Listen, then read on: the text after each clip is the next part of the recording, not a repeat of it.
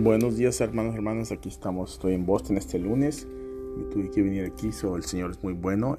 Ayer tuvimos un tremendo iglesia, el servicio, y Dios es bueno. Mira, mañana, hoy a las 6, la oración, y estoy en vivo en Facebook, YouTube, en Instagram. Aquí estamos. Si necesitas algo, a la oración a las 6, que no se te olvide, en el nombre todopoderoso de Jesús. Que Dios te bendiga. El verso para que esta mañana te animes es de Hebreos 11:6. Dice: sin fe es imposible agradar a Dios. Sin fe, hermano.